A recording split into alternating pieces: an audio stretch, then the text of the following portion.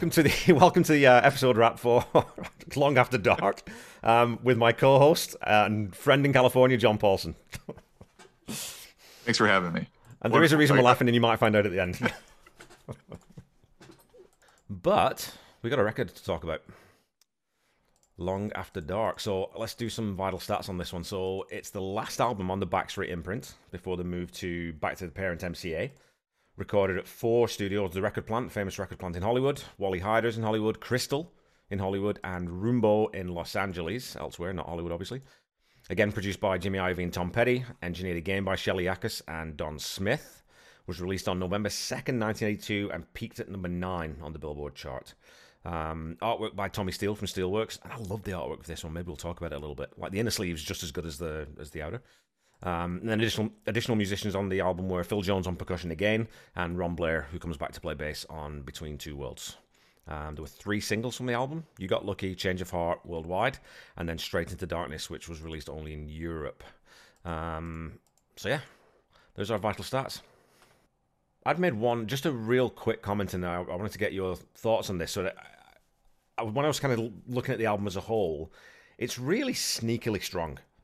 You know, when you actually go song by song, and it doesn't have the same number of hits that Damn the Torpedoes or Promises has, but it's almost more consistent in a way where there's not as much difference between the peaks and the troughs, right? So I had 4 7s, 3 8s, a 9 and a 10. I know that I usually rate higher than you, and a 6. So again, it's never overly average to my ear, but it doesn't shoot the lights out very often either. So it's one of those that you can sort of miss sometimes. So what were your thoughts when you went back and listened to it again?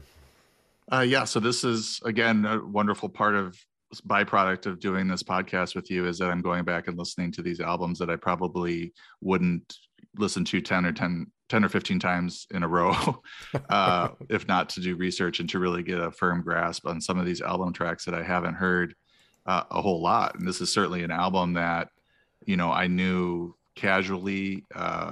You Got Lucky, from radio airplay and from MTV airplay.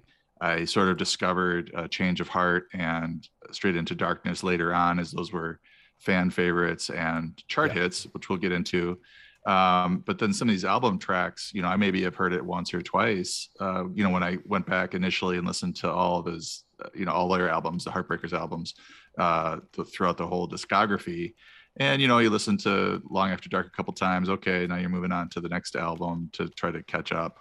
But really going through and listening to it over and over and over again, there were definitely some songs that stood out as surprises. And as we get into the producer of the day, because we do have a fun one this week with 3 extra stray tracks that were all quite good, and trying to incorporate those into the album really illuminated how difficult it is to maybe cut a song or two. And we can get into where I'm at with that. I'm not completely buttoned down my producer for a day set list, or playlist, but I do have a really good side A. But to underline your point, it's a really strong album. Like, even some of these album tracks, I don't think they're, filler or skippable. I think if I turned on this album, I would just listen to it front to back and probably wouldn't skip any of the tracks, because they're all pretty solid. Absolutely. And so right out the gate, he talks about One Story Town. Comes out the gate all guns blazing, right? Like, it's a nice upbeat, up-tempo opener, and it's got a great duality of meaning in that title line, One Story Town. So straight away, we're getting a real Tom Petty song. Yeah, and I think this one was primarily written by Tom. I don't think Mike Campbell has a co-credit on that one, but it is an upbeat one. I really like the chorus, and then I think my only problem with it is that the verses, the vocalization that Tom's using, it sounds like he's trying to do his Dylan impression. So right. I'm not like Dylan's fine. Like, he's a very good songwriter and everything. I don't like listening to him sing over, very much. Yeah. Outside of some of his best songs. So that is the one downer for me on this one, is that I think I don't know if he's trying to do it, or if this was just like his way he wanted to express this particular song, but not my favorite vocalization from Tom on the verses. Really good chorus though. I mean, it is a rocker. I like the noodling that Mike adds during the chorus. Yeah. And this was one that got some radio airplay apparently. Yeah, I think with his voice, it's that thing of when you're singing from a position of a character rather than yourself, which Tom, did in different ways. And he definitely used that voice, on several tracks. Almost on Refugees, it's not quite the same, but it's that really pinched, tightened up delivery where his throat's almost, he's choking his throat up. So I totally understand that. Yeah, and if that's not your bag, then of course that's gonna change a little bit, but I don't mind. I think it works for the song, but yeah. Yeah, and I'll for the producer of a day segment, I'll be picking a different album opener, which I think you'll find it interesting. But it's a good one for what they were trying to do. I mean, you look at this album, it's Jimmy Iovine's third with the band. And I think the relationship was getting a little bit stale as I read up on that record and how everybody feels about the record all these years later. But what I think Jimmy Iovine was trying to do was make a rock record, an 80s rock record, and maybe Tom had some different ideas, which we'll get into. Yeah, for sure. And talking about different ideas, straight onto track 2, You Got Lucky. And of course, you can't talk about that song without maybe even first talking about that video, because it just changed everything, right? I mean, you've got a minute before the song even comes in. So that was pure gold for the MTV generation when I think it was 2 years later or whatever, when they actually really sort of blew up. But they've got this video there now that tells this story and its narrative, and it's not a band on stage just playing with the wind blowing and girls dancing. So, and then you get into the song, as Tom said to Paul Zolo, and he says, you know what that song is? It's a perfect little single. When I hear it on the radio, I think, wow, we really just filled every little space in the right way. Yeah, he said it was a really good pop record, but we rarely play it anymore. So they didn't play it a whole lot in concert. I'm trying to remember if I heard it live. I mean, I've seen him 10 times at least, yeah. And I'm not sure that I remember him playing it live. You mentioned the video, definitely like artistic, something new. I think Tom was very proud of the fact that they had this whole like mini film prior to the song even starting. Yeah. He did mention that they had recorded videos, but they weren't really called videos. They were little films for different songs that they've recorded prior to this, and then this sort of blew up on MTV, and a lot of those older songs I think got some airplay and made him more of a household name. And really, he mentioned that with You Got Lucky that he would start to get recognized on the street. Like the MTV was just getting huge, and he was becoming a lot more famous because of it. It's the 18th most streamed song, slightly ahead of Listen to Her Heart, and the 10th highest charting single, peaking at 20. I just wanted to mention those two facts. Definitely like one of these early hits of his that definitely belongs on the greatest hits and in the pantheon of Tom Petty. Yeah, I'm surprised it's 18th in streams. I don't know why, but that just surprises me a little bit, because it's a great song, but it's so unusual. It's so unpetty, and in a lot of ways, right? Sonically, it just doesn't sound like anything they've even come close to recording before. I'm kind of surprised that's so high. I was just looking up at the live performances, and they did play. It looks like they played it on the anniversary tour, the 40th anniversary tour. Oh, and then they played it a bunch in '99, but not much after '92. So after '92, it was at 37 plays in '99 and 35 in 2017. I'll have to check that set list that my son got from the anniversary tour. One of the roadies gave him the set list to see if they played it that night, because I don't remember it, but maybe they did. Yeah.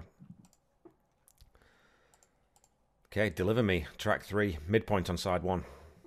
I would say it's a solid track. I like the guitar in the intro.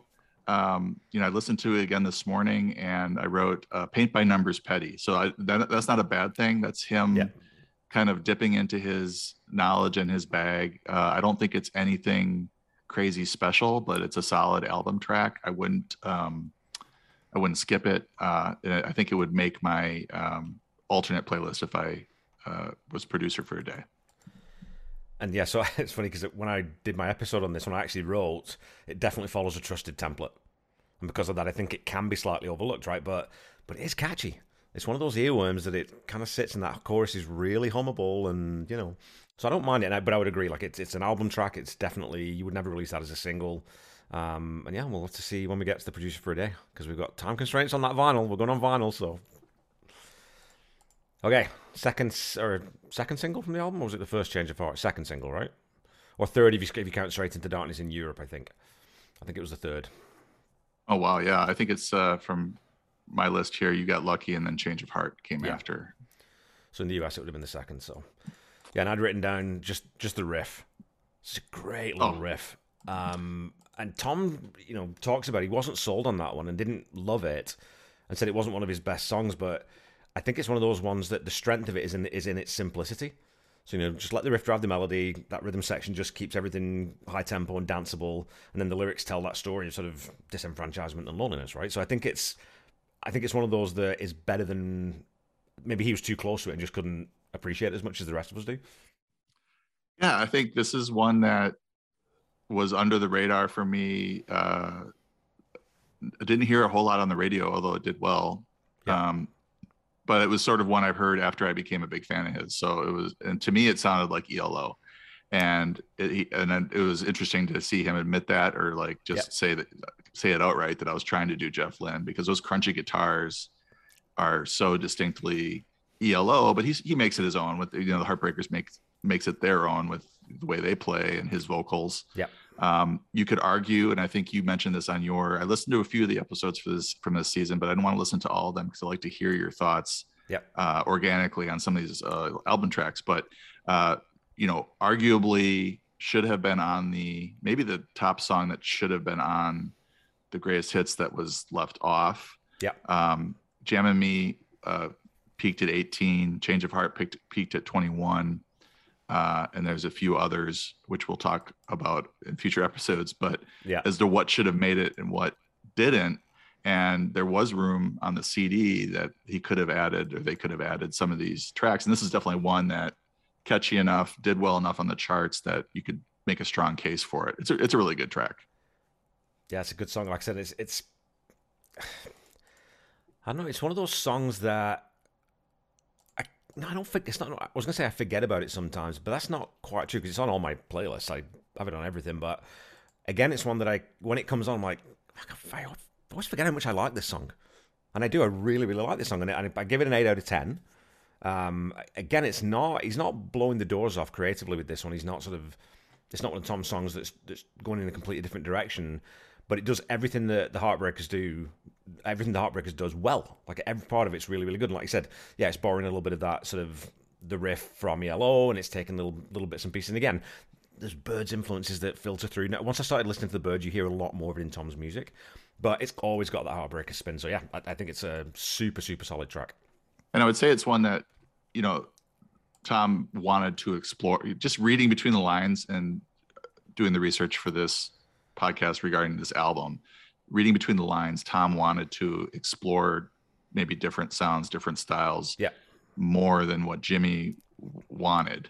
But this was one where Jimmy's like, okay, this is a good rock song, so we can Yeah. include it. But it's not a traditional Heartbreakers song. So I think that's probably the background to it in terms of what got it on the album. But you can hear it along with the B-sides or the leftover Yeah. tracks that Tom was trying to do some different things and didn't want to make another Hard Promises. And I think that's what Jimmy wanted to do. Yeah, for sure. And I still think though that it is different enough. Like again, like you read through, and before I started doing the songs on this album, read through that background and look at those comments that Tom makes, and he makes it several times talking about each individual song with Paul Zolo. But again, I think there is a ton of growth on this. There is stuff on here that is very, very different. There's even like I can't remember which song it is, but I think is it maybe Between Two Worlds or Same Old You maybe, where Mike does this big epic hair metal pick slide into his solo or out of his solo, and he never uses that. And I can't think. So there's little elements coming into this record that they're definitely not. It's not carbon copy of Hard Promises in any way to my ear. I think talent-wise, this is the band hitting and still at its peak. Yeah, Not that they don't peak again later, but this is a really strong band at this point. Very strong. for sure. Okay, the closer on side one is the song that I rated lowest when I went through Finding Out. But it does have a brilliant little, it's one of those very, very clever Tom Petty lyrical twists. So in the first verse, he sings, I must be looking over something, rather than overlooking something, and it's just that little bit of wordplay that just changes sort of the meaning of that line, even though he's actually singing it the other way. So it's got that, again, that duality of meaning. I just always one of those people who's just very careful, and when those opportunities arise lyrically, he would always take them, right, and always, but wouldn't overdo them. So that's interesting that this is one of your, or this is the one you lowest rated the lowest. Yeah. I didn't. I would still include it on my alternate playlist, but it's definitely not like the strong, up there with the strongest tracks. It's another rocker. I do like the call and response between Tom and the rest of the band, whoever's doing backup vocals there. I think it's kind of a banger. I wouldn't say it's a full banger, but it's a solid album track. I wouldn't skip this one if it came on.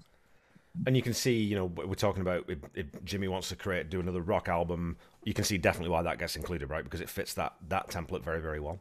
Yeah, I think there's a few of these, and you maybe Deliver Me so far, One Story Town, Finding Out, that got picked over some because they're kind of rockers. Yeah. And they got picked over some of these other tracks for that reason, just primarily for that reason, because I would say objectively, 2 or 3 of the songs that were left off are better.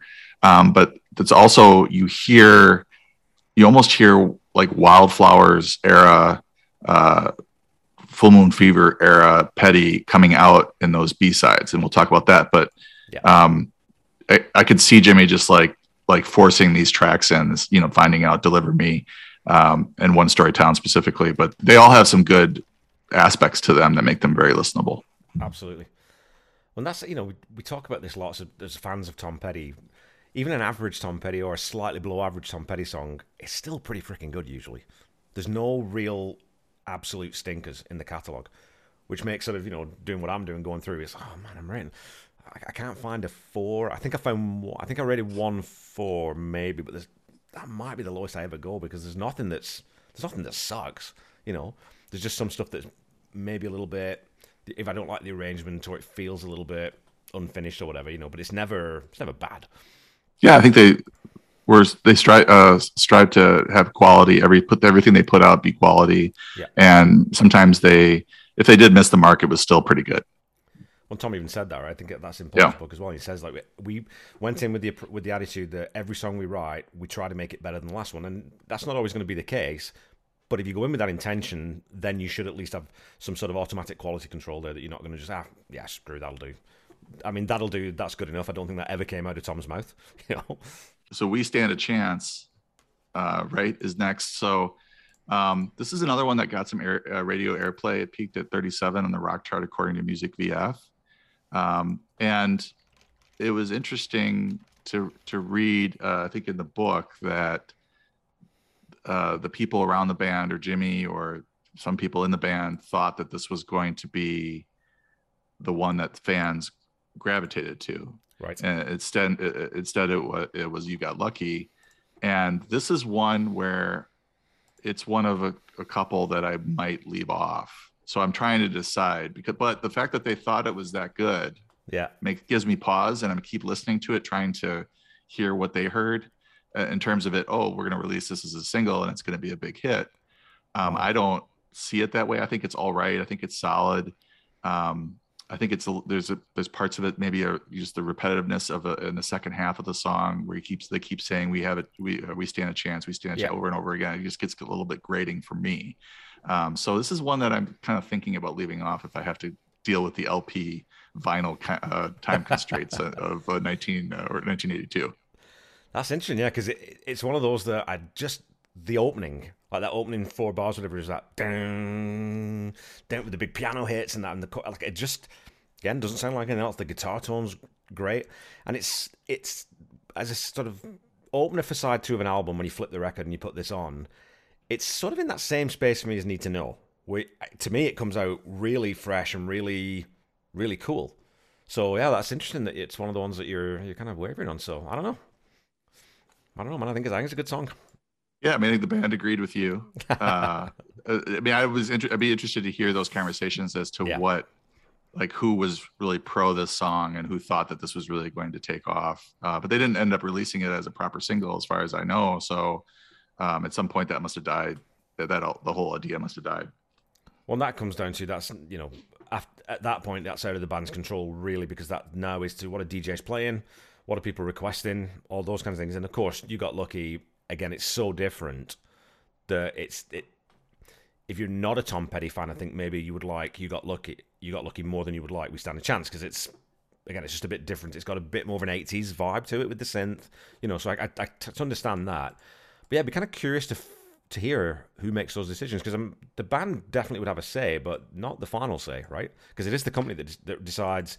It's their money that they're putting these singles out. It is really the company that decides that. So, well, yeah, but and the interesting thing is that it didn't get released as a proper single, but it did appear on the rock chart. So DJs must have been playing it, yeah, somewhere, at least to get it charting. But they just still did decide to try to release it as a proper single, give it kind of the publicity it needed to get to take off. Yeah. All right. So, next track on the album is, I think, the strongest on the album, Straight into Darkness. It's up there. It's really, I mean, when Bruce Springsteen pulls you aside and tells you how good of a song it was, yeah, that's a pretty good song. It has more streams than Change of Heart, which is interesting, given that Change of Heart was a bigger hit. Yeah. But Straight into Darkness, not really pushed as a single. You said there was maybe a European release of it. Yeah, I love this song. I think it's one of the strongest, if not the strongest, on the album. And it was one that I got into later. It would be played sometimes live, fan favorite. It kind of reminds me, its trajectory kind of reminds me of Insider, where it's not a total banger or anything like that, kind of a more pensive song. Yeah. I think Tom would call it ballad. I don't think this really qualifies as a ballad, but not like your typical radio friendly hit.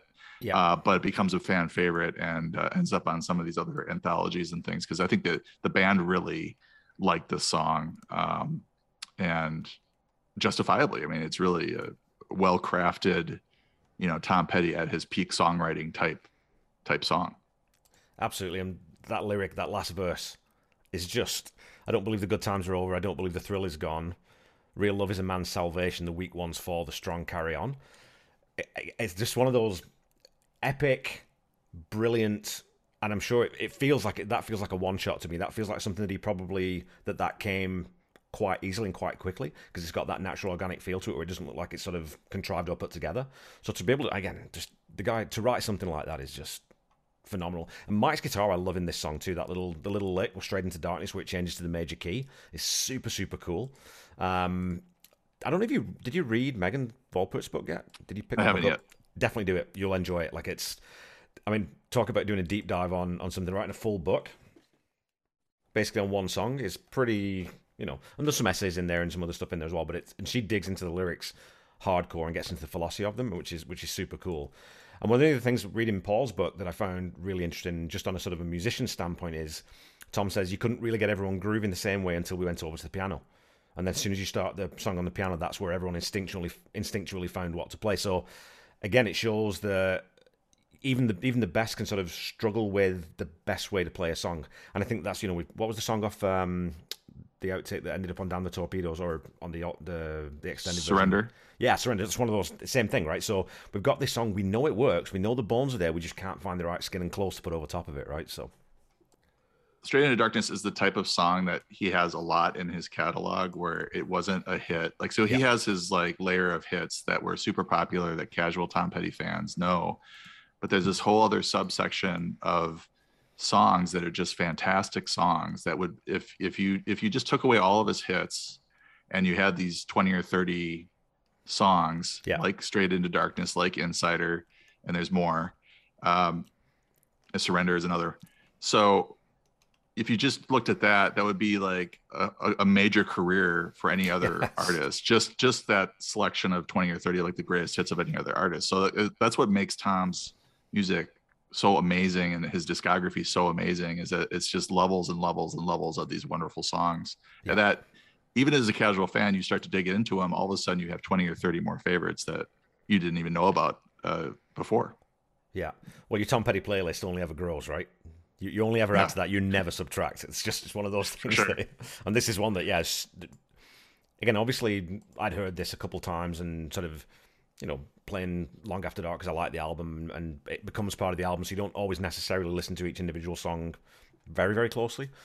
But just sitting down and listening to this over and over and over again, it's like, this is like one of his top shelf songs, in my opinion. Like, it's so perfect in every way. There's no fat on it. Every note's exactly where it needs to be. It's got a really cool message. Like I said, the lyrics are fantastic. And then again, that duality of it can be about a relationship, but it can also be about where they were as a band. Tom's talking about it. We've got this creative sort of separation between us and the producer. There's some stuff going on. Stan's getting a little bit edgier, and there's lots of stuff. Those internal dynamics going on. Well, how do we manage that? And Straight into Darkness is, well, it's the unknown. We don't know what's out there. So yeah, and you could. The title is a little bit like, oh, this is going to be kind of a downer song. Yeah. But you mentioned the optimism, and I just wanted to highlight that because there are, I think, all the B-sides, unreleased tracks were pretty optimistic, and I think the fact that they were not included made this maybe album more of a downer or a little bit darker than what Tom was feeling at the time or what he wanted it to be. When he said too, I can't remember which song it was on in Paul's book, but he says like he would never write when he was depressed or when he was unhappy. He only ever wrote music when he was happy because he said it just doesn't work for me. I can't write when I'm unhappy. And so even, and like you said, you got Straight into Darkness, but the next line is out over the line. So you're talking about going into darkness and uncertainty, but you're talking about coming through it. So if you take that title in isolation, yeah, it can be a downer, but in the context of the whole lyric, less so, I think so. Same old you. I think you'd flagged this one up when we were messaging back and forth. I love this song. Yeah. Love it. Now, my relationship to it is extremely interesting because I really don't know how much I've heard it prior to this experience. And then I noticed Mike's guitar riff at the start of it, which I loved. Yeah. And then I noticed that it was one of 4 songs from the album that made the playback box set. So that gets me wondering about the story of the song, or how did it make the box set? Why did it make the box set? So I listened to it over and over again. I'm like, this is a rocker. Like, this is to me, this is the album opener. So like, I think you start with this and you don't really, you're not making a 1982, Jimmy Iovine rock record. It's got a little bit of the bluesy roots rock that Tom and Mike like to play so much and have played so much. And I think this track, if it opened the album, would be able to send this album into multiple different directions. And you'll see with my side A that I think it really works well with the tracks that come after it. Okay. Yeah, to say it's a bit bluesy, this is just straight. It's Rolling Stones, man. It's Keith and Mick, right? It's got that strut to it. It's got that swagger. And again, it's a weird one too, because as I was listening through and I sat down at the keyboard to figure out what key it's in and some of the chord changes, and it's in C. And guitarists don't write blues licks in C.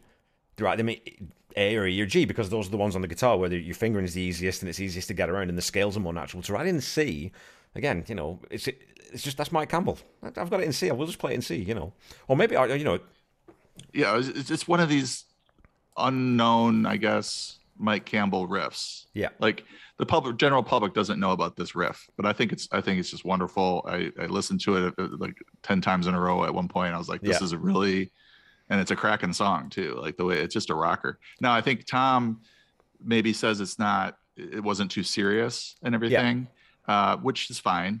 I don't think you necessarily, every song doesn't have to be like, something super serious, but I don't know if he took it as seriously as maybe it deserved to be, but it did end up on the box set. So I'm interested if that was Mike saying, no, I really like this. This is one of my favorites that I've written, and maybe Mike pushed for it to be on there. I'd love to know the story behind that. Yeah, and like I said, the nice thing about that is because it is you've used the word throwaway. It's not a serious song. It's just it's a blues jam. It's a rock and roll blues jam. But when you put it after Straight into Darkness and you do lift a bit of that tension, it's a good sort of release of some of that, right? But I don't dislike the idea of opening the album with it either. That's when we get into that. I'm very easily persuaded on that one, I think. Okay, so another Mike Campbell song comes after it, Between Two Worlds. A lot more guitar in this one as well. Yeah, I'm wondering as I looked at the credits if Tom didn't want Mike to open, but I don't think he has a problem with Mike's being co-written and opening albums with his songs as well, because it does seem like a few of them were kind of on the second side.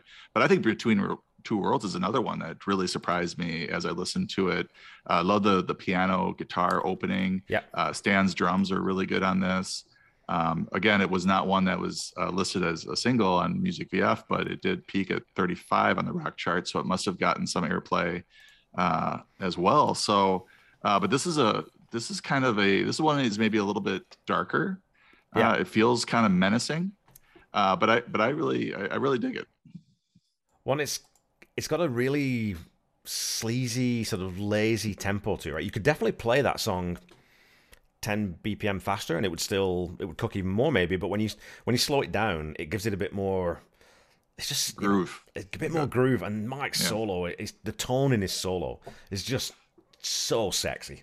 Like, it's incredible. And it's got that, you can tell he's playing that. When you actually listen to it, you can tell that's not going through an effects unit to get that reverb and to get, the tone.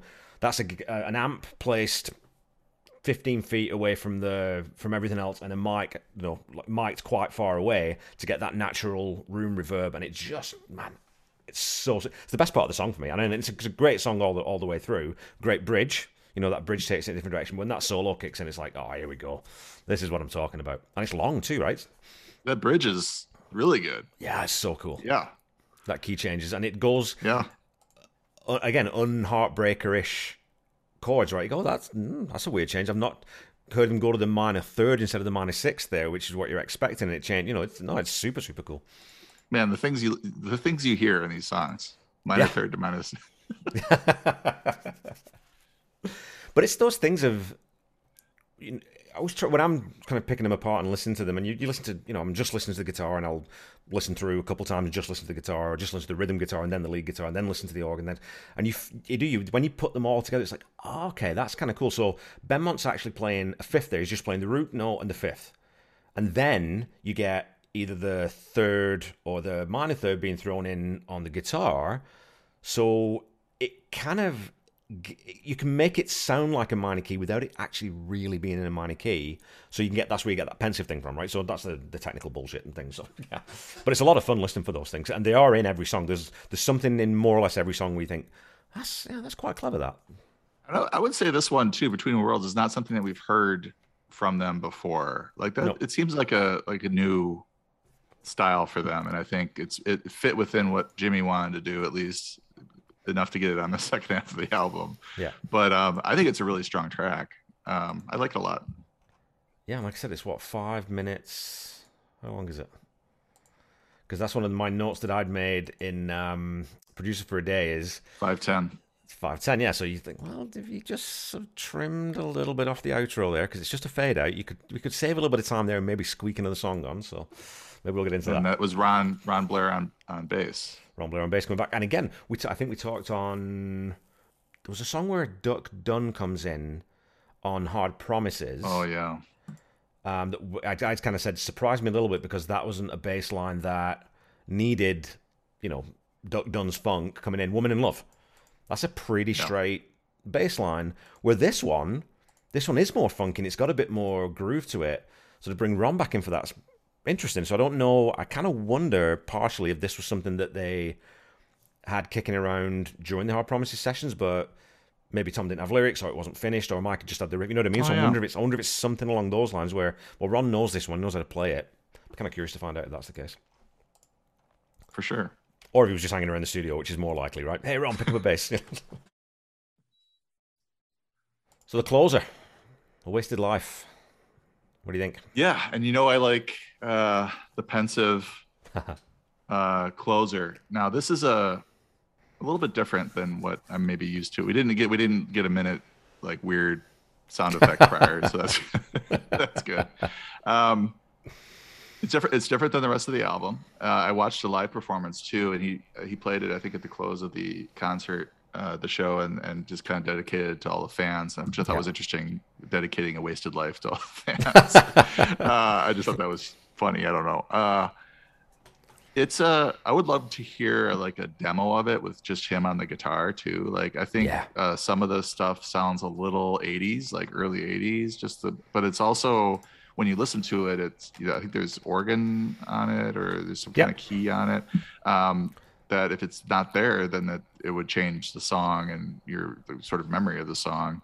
But I would also like to just hear Tom with a guitar or even Tom on the piano just playing this as a straight ballad. Or maybe with a little bit of drum or percussion here and there. But this is also one that is not doesn't blow me away. So this is one that I would perhaps cut if I had to.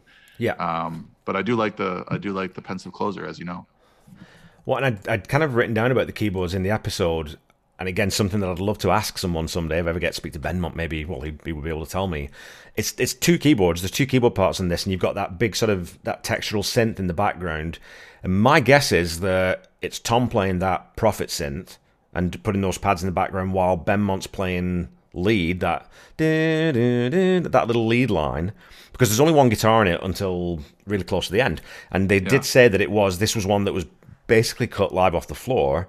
So, like I said, I think that might be Tom and Benmont two handing the keyboards. Benmont could definitely play both parts because it's not a complex part, but the fact that there's only one guitar part makes me think that maybe that's what that was. Interesting. But yeah, it's got that Tropicana kind of Jimmy Buffett kind of feel to it. I just think it's a cool little. You could sit on the beach and drink beer to that song all day long, right? Yeah, I think it's a cool song. I don't know Yeah, that I would want it on the album that I would want this album to be, if that makes sense. So yeah, yeah, if I did, I'd want it in a different format. I think I would love to hear the, you know, home recording like they did for Wildflowers, all those yeah. tracks, like the home recording for A Wasted Life. Not that it exists necessarily, but it would be cool to hear just Tom sing it straight. Yeah, no, it's like what was the No Second Thoughts? Same thing, right? We said like the live version would be worth because I don't think I've listened to the live version of Wasted Life. So again, it might change it up a little bit. And if you just, I don't know, does he play both keyboard parts? Is I it don't see him. still? I don't, as I remember the video, and I might be wrong, but I think he's just staying there with his guitar singing. So I think maybe Benmont's playing both. Okay, so we get to, like you said, we've got some outtakes from this album that are slightly surprising that they didn't either make the album itself or didn't make, there's not even a B-side. None of these are even a B-side to one of the singles, which is really quite surprising. So the first one, which did get released on, was that on playback or was that on the Keeping Me Alive? Was that just American Treasure? Keeping Me Alive was released on playback.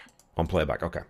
Yeah. Because there were two released on playback and one, Yeah. Keeping Me Alive was released on playback and an American Treasure. yeah, Keep a Little Soul was released on American Treasure, not on playback.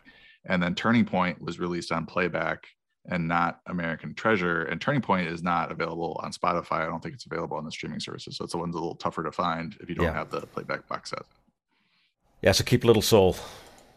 Great little Yeah. song.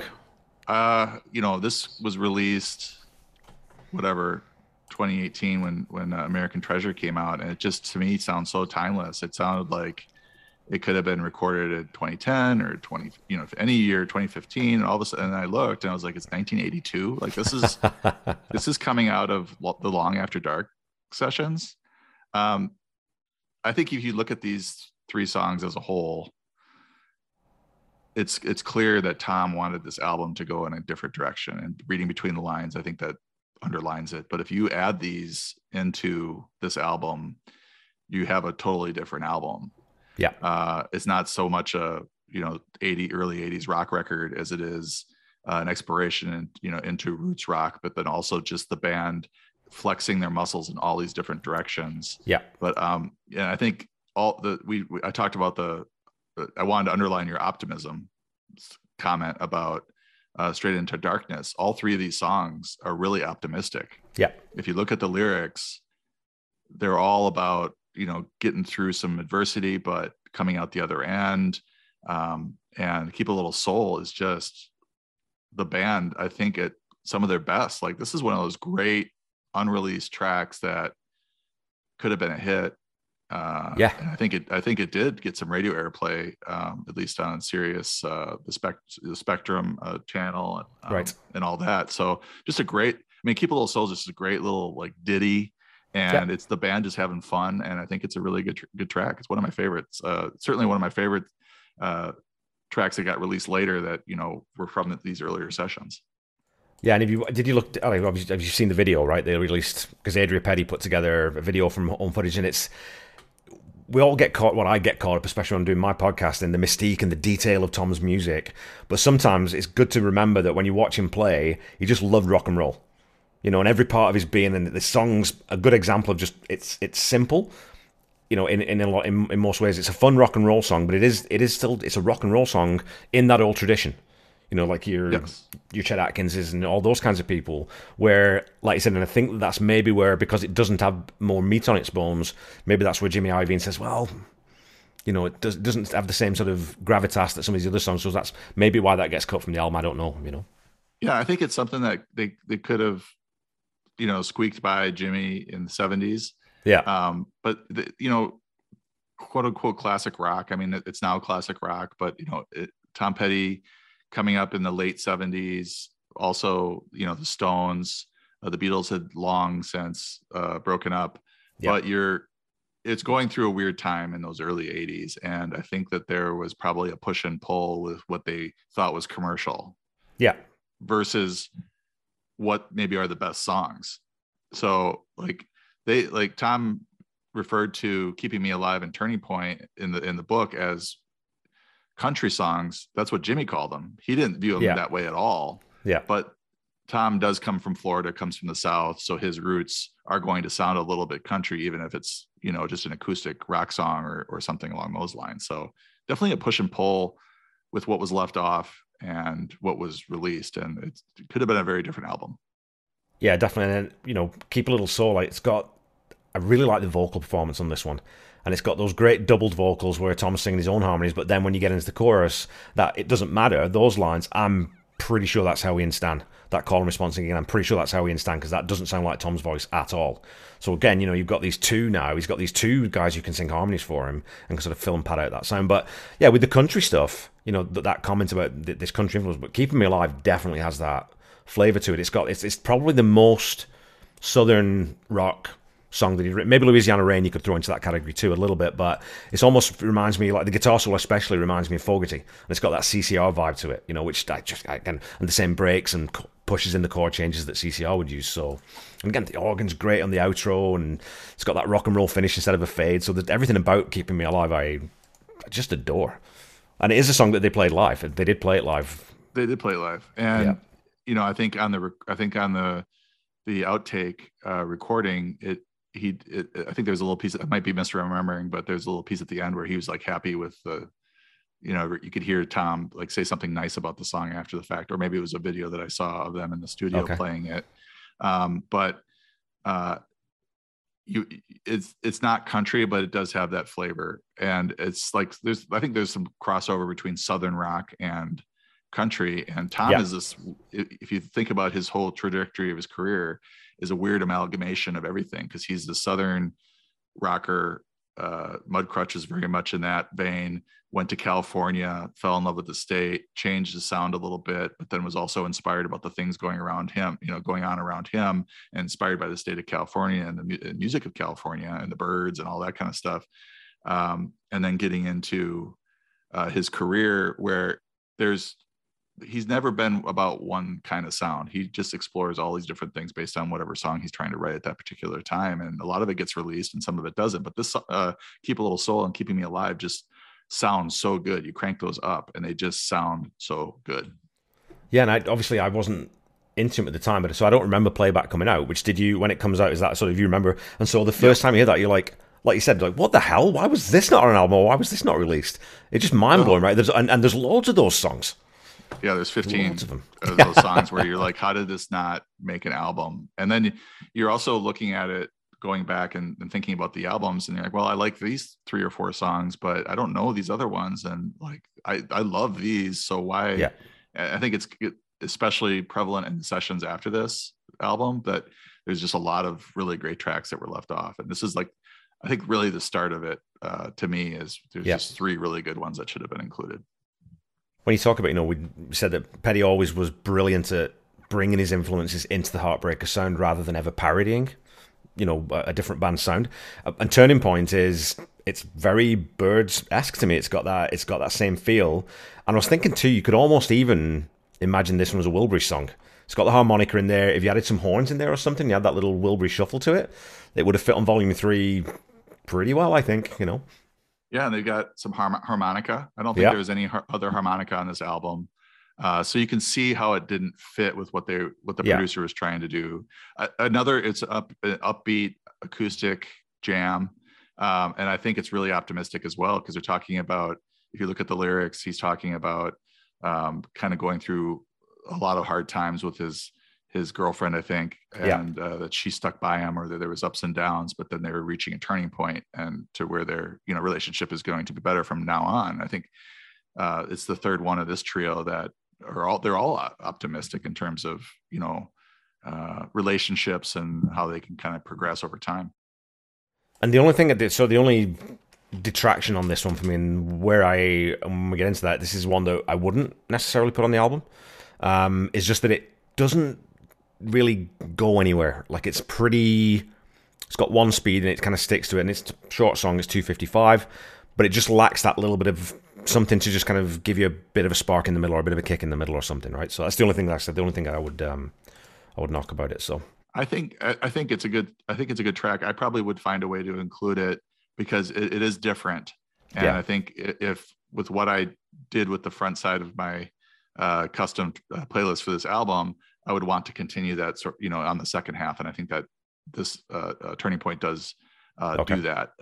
But I do agree that I think Keep a Little Soul and Keeping Me Alive are superior tracks. Well, we've been through all the songs now, so now we can get into our hatchet job on the album and the track list order and all those kinds of things. So I'll let you go first. Hit me with what you got. All right. So we did, I don't think we did this very much for the last album, so I hope all the listeners can bear with us. But I would like, anybody that's hardcore and wants to listen to this album in maybe a different way, at least put these 6 songs together on a side A, starting with The Same Old You. Just as I mentioned, I think the Mike's riff at the start is just a great way to start this album, and really kind of just slapped the listener aside the head and said, you need to listen to this. You need to listen to this side of the album. And then I think You Got Lucky is an interesting transition from that. So I like to keep that at 2. And then Change of Heart at 3. So right there, you've got 3 pretty good rockers, and 3 that could be singles, I think. Certainly You Got Lucky and Change of Heart could be. At 4, I would put Keep a Little Soul to try to change things up a little bit, a little more piano there, I think, coming off of Change of Heart. So I think with those first 4 tracks, you've got a wide variety of music. And I think the listener is at this point open-minded. Keeping Me Alive at 5. So now we're just into an acoustic kind of, as you mentioned, country feel to it, but not full country. And then close the first album side with Straight Into Darkness. So I think those 6 tracks really strong. I like to get the good stuff up front. But this is one that I think if you listen to the lyrics too, it really it could be a little microcosm of a relationship. Like, there's different things happening in each of the songs, but they're all sort of optimistic. And it just sort of maybe could be the soundtrack to kind of a troubled but inspiring relationship. Deadly. Yeah, it's not dissimilar to what I had. Oh yeah, I kept One Story Town because, again, I like that sort of the immediacy of how quickly that one gets going and moves. You Got Lucky at 2, Deliver Me at 3. I put Keep a Little Soul in at 4 as well. I put Change of Heart next because, again, I like that, just keeping the tone of the songs a little bit separated, and then Keeping Me Alive. And I put that instead of Finding Out. I took Finding Out off, and I put Keeping Alive. And then that was side 1. All right, so that was my side 1. I'll go through my side 2 then. Yeah. So can you go through your side one more time? So I had One Story Town, You Got Lucky, Deliver Me, Keep a Little Soul, Change of Heart, Keeping Me Alive. All right, so you left Deliver Me on side 1. All right, so my side 2, and can't be finalized because it doesn't fit. I'm a nerd and I need to fit it on LP constraints. Maybe I do, maybe I don't. But I thought One Story Town would be a great side 2 opener, right into Between Two Worlds, and then Finding Out, and then Turning Point. So I thought those four, and then you get into the last three, and I got to probably have to cut one or two of these, but Deliver Me, I think, probably stays. And then 12 and 13, I'm trying to decide if I want to close with We Stand a Chance or A Wasted Life. It's tough. Like this, I think that speaks to what you started with, which is this is a really consistent album. So it's hard to cut. Like these are tough decisions. Sophie's Choice type decisions as to what, there's nothing that's clearly needs to go. So yeah. I have to kind of figure out how I would want to close this alternate playlist. What about your side two? My side two is as is, honestly. Like I I left it as is because I like all the songs, and like I said, I didn't put Turning Point in, so I didn't really need to take anything else out.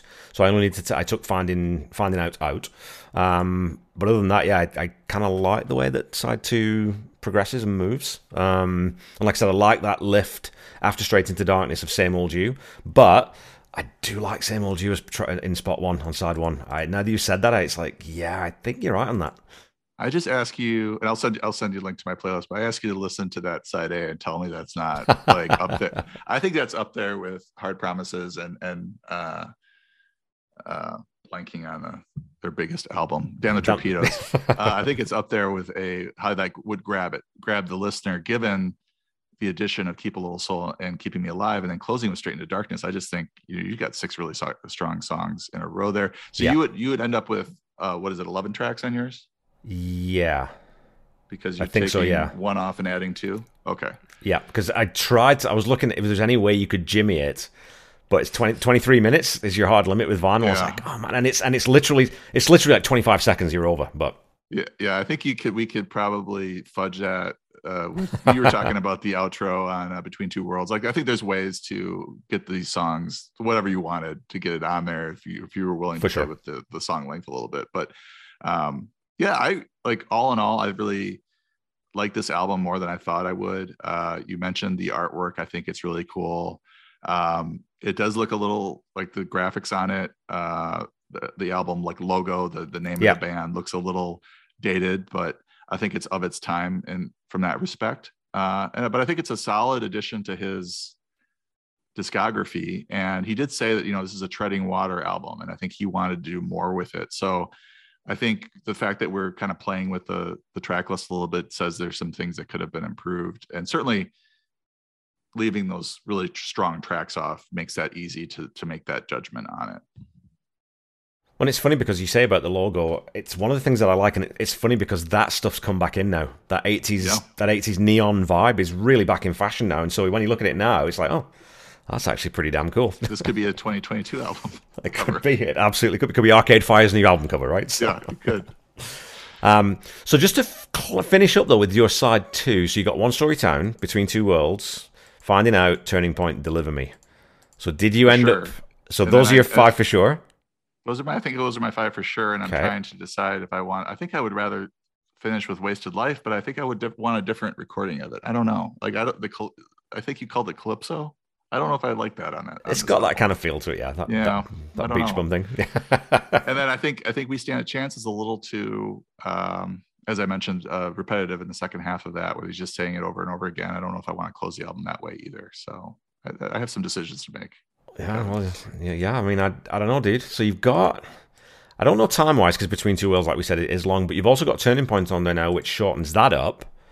So that actually might, if you're not putting on We Stand a Chance, you might be able to get away with one of those others. You might be able to get 12, right? I think you might. I'll have to do the math once we're done, but I'll take a look. My issue with We Stand a Chance is, and the reason it's a tough cut, is that the band, or at least Tom said that the band or the producers thought that was going to be a hit. So I'm just trying to hear what they heard in it. Yeah, I think it's probably my least favorite song on the album. Yeah, that's funny, hey, where we with those points of difference. Yeah, because we're both big fans and we both got, more or less fairly similar tastes in music. So the fact that I know it's funny because when I was writing my notes for this ep, I was thinking, oh man, I gave We Stand a Chance a 7. I think it might be an 8, but I was like, no, I should leave it as a 7. It's not bad though. No, it's not bad. I don't think it's bad. I don't think it's bad. I think it's just there's just parts of it where I'm like, right. Let's move this along, or it's just I don't know. It's just not one of his best of this era, and that's my issue with it. I think I don't know. See, and I would on that side too. I would even just if you put in We Stand a Chance for Turning Point and finish with Deliver Me, that would work for me. But again, that's not my playlist, so. Yeah, Turning Point. I think it's, I don't know. I think it's better than what you're giving credit for. But that's just maybe a difference of opinion. But I also really gravitate to this type of work for him. Like, yeah, you love Wildflowers too, but of course, like this was him like dipping his toes into his roots, I think. And this is like, oh, I want to make, and they did. He did go and try to make a concept album about the South after this. It didn't come together maybe exactly the way he wanted it to. We'll talk about that, but like you could see him trying to head this direction, which is a good direction. Sure. Is a really good direction for him. For sure. So perfect. Okay, well, I think we've done a good job there. So now the last thing we got to do is our EP. Yes. And so I'm going to go first, and this one's tough because the way I've approached this one is I've definitely not gone for what I think are the 3 best songs. I'm trying to think about an encapsulation of the sound of this album and 3 songs that are my favorite songs off the album. And so Straight Into Darkness, without question, is on there. Change of Heart, because to me it's kind of like Listen to Her Heart. It's a perfect pop song. It's short, it's punchy, it's to the point, you can hum it, you remember it. And then Same Old You. I'm going to finish it with Same Old You because that song is just so much fun. I was trying to think of what I was gonna cut to keep Same Old You on there. So you didn't include You Got Lucky. Yeah. All right, so I got to go ahead and do that. And now, where do these B-sides or unreleased tracks fall? Do they qualify? They're fair game, absolutely. They're fair game. Oh, well, then we have to include Keep a Little Soul. And let's just make it a 6-song EP and put Keeping Me Alive on there as well. Well, we've differed on every single song though, which is the first time we've done that. Well, I mean, obviously, I love Straight Into Darkness, but the fact that you picked it and we got it. I mean, I probably would, if I just had to pick 3 in a vacuum, I probably would go Straight Into Darkness, You Got Lucky, and then maybe the Same Old You. But I mean, I really like Change of Heart as well. So, but Keep a Little Soul though. I mean, it's tough. This is a tough one. Absolutely. Well, you know what? I'm really glad that when you listen back to this album, you kind of rediscovered it, and that's always nice. I've had some comments online and people saying the same thing where when they go back and listen to an episode and then they go back and listen to the song, they think, oh yeah, I kind of forgot about this song and I kind of like it. So that's kind of a neat thing to be able to throw back and look at that. And the same thing, I listen to an Aerosmith podcast and a Van Halen podcast, and it's the same thing. It's really sort of reignited my love of those 2 bands because you think, oh shit, yeah, those first couple of albums were great, or I'd forgotten about that song, whatever it is. So I'm really glad that you enjoyed it. Yeah, and that's valuable to me to be able to add these songs to my, like specifically the Same Old You and Between Two Worlds, to add those to my playlist and to hear them more regularly now. It's just a nice added benefit of this podcast. Awesome. Well, we will. I think we'll probably leave it there. Where can people find you on social media, John? At 444_John on Twitter, for as long as Twitter is around.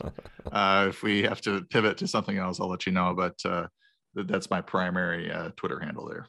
I think we need to establish a Tom Petty Mastodon community now, just in case. So just in case. Yeah. Okay, yeah, and people know where to find me. I'll put all my stuff in the episode notes. I'm sick of saying to find me on Twitter and Facebook, so I'm just not going to do it for this episode. It's all good. So yeah, thanks for listening, folks, and I'll be back next week to talk about the first track from Southern Accents, which is what? Rebels? You had it right. It is Rebels. Yeah, okay, good. I'm not losing my mind. That's it. Well, I am, but excellent.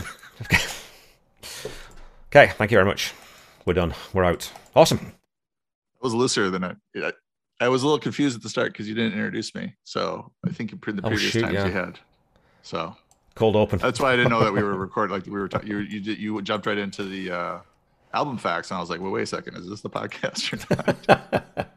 I'm sure you can make it work. Yeah, well, I'll do a pickup now just in case. I'll see where it flows, okay. But I'll just do it. So, well, I didn't even do a welcome to the episode, did I, or anything? So welcome to the episode wrap for Long After Dark.